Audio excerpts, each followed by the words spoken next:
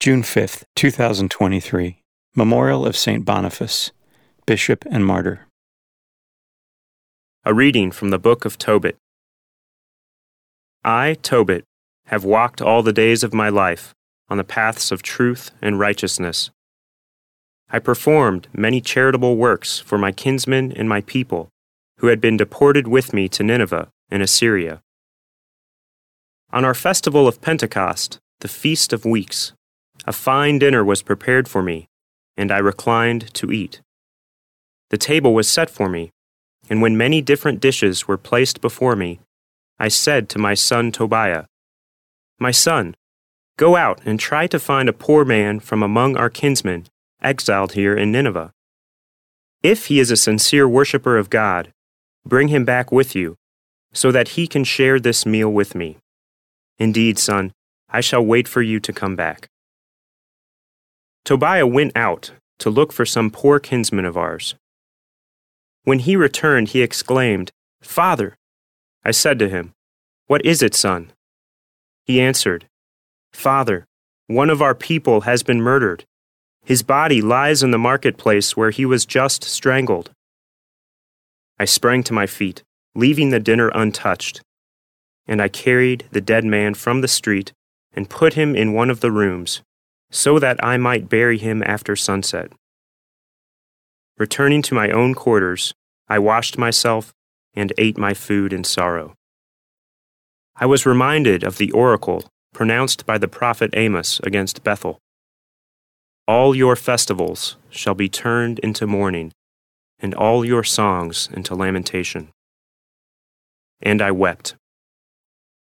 Then at sunset I went out, dug a grave, and buried him. The neighbors mocked me, saying to one another, "He is still not afraid." Once before he was hunted down for execution because of this very thing, yet now that he has scarcely escaped, here he is again burying the dead. The word of the Lord. The responsorial psalm. The response is, "Blessed the man who fears the Lord." Blessed the man who fears the Lord, who greatly delights in his commands. His posterity shall be mighty upon the earth. The upright generation shall be blessed. Blessed the man who fears the Lord. His generosity shall endure forever. Light shines through the darkness for the upright. He is gracious and merciful and just. Blessed the man who fears the Lord. Well for the man who is gracious and lends, who conducts his affairs with justice. He shall never be moved. The just man shall be in everlasting remembrance. Blessed the man who fears the Lord. A reading from the Holy Gospel according to Mark. Jesus began to speak to the chief priests, the scribes, and the elders in parables. A man planted a vineyard, put a hedge around it, dug a winepress, and built a tower. Then he leased it to tenant farmers and left on a journey. At the proper time, he sent a servant to the tenants to obtain from them some of the produce of the vineyard. But they seized him, beat him, and sent him away empty-handed.